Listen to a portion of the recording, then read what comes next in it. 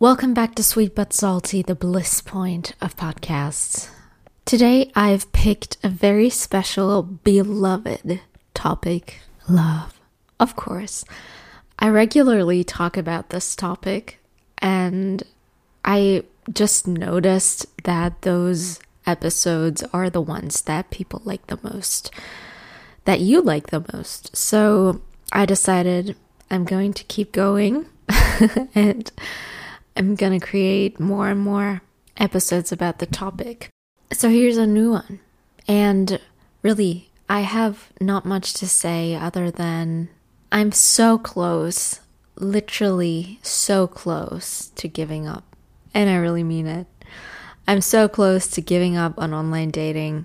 If you have followed this podcast for quite a while, or if you've listened to older episodes, then you know that I have been online dating for 2 years approximately, with on and off times and using different apps. I've tried 4 different ones. I'm currently using 3 different ones, and whatever, I'm done or pretty close to it because I just don't feel like it's getting me anywhere.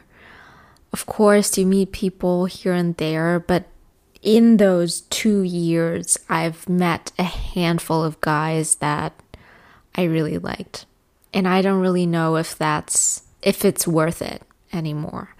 Like, it just takes me holding on to meet the one person who, makes it worth it. But 2 years is a long time, at least for me. And 2 years in the online dating world feel like 20 because everything's so fast paced and everything's created to give you fast results. But of course, if you're looking for quality connections, let's put it that way, then it's kind of hard. And people disappear for no apparent reason. They act weird. They want too much too quickly, or they just don't click with you. Everything's possible. Literally everything's possible. And that's kind of the problem. I don't really see a ground for real love anymore. Like when I started, I was a firm believer of you can definitely meet the one online. But now, I don't know. At least it's definitely possible for people, but I don't know if it's possible for me. Now, I've put it out there, and I've kind of sat on this feeling for quite a while now, so it's not something that came up yesterday.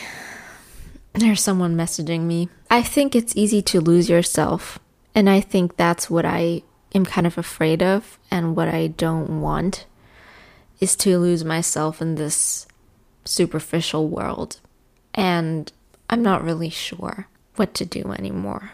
And another topic that I'm just quickly going to touch on is work. I really have to say it's stressful, and I don't know how to go on with my life anymore because I basically just work. Then I come home and I'm so tired all the time, and I lay down, do a couple of things, and then I sleep, and then the whole thing starts again. And I don't know.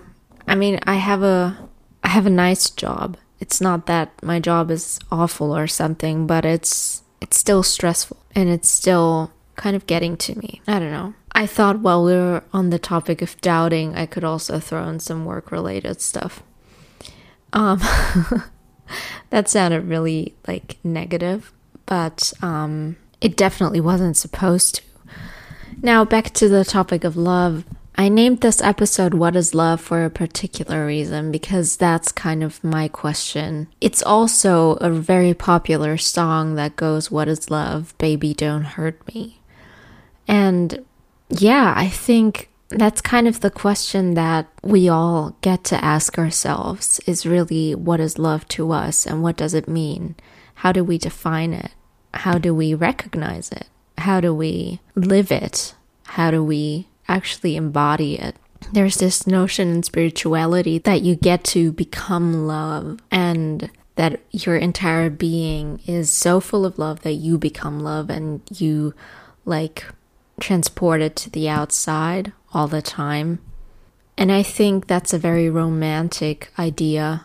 But I do think that love between two people really comes down to trust, loyalty, reliability, integrity, truth, shared interests and values, shared humor, and kind of, to be honest, the same level of intelligence as well. Because studies have shown that you kind of are attracted to people who are equally as smart as you. So that was my definition of love, or what I think is the foundation for building something with a partner. And that's kind of how I see it. Teamwork and building something together that hasn't been there before and that has immense value for the people involved. So I definitely encourage you to kind of define love for yourself and to just get an idea of what you expect from your dating life. Because I realized that I was very open when I went on these platforms. And I had this idea of meeting a partner for life. But I was very open to meet people and get to know different types of people. And now I'm just tired in every single possible way, physically, mentally, emotionally. I'm just tired. I'm over it. And so I think what I expect has changed. And yeah, it also is always important to really stand up for yourself and know what you want, but also being brave enough to vocalize it and to stand behind it. And I realized that so many guys are looking for short-term things that aren't really defined. And I'm not. I'm looking for real, true, deep love that lasts. I said it. And I definitely want to say it more and more to the guys I meet online. I mean, I put that in my profile as well, but yeah, it's still different when you communicate it. All right. I'm so close to falling asleep, so I'm going to have to end this episode right now. Thank you so much for tuning in. I really hope you enjoyed this. Please make sure to rate my podcast wherever you're listening. If it's possible where you're listening, that would be great. Thank you so much in advance.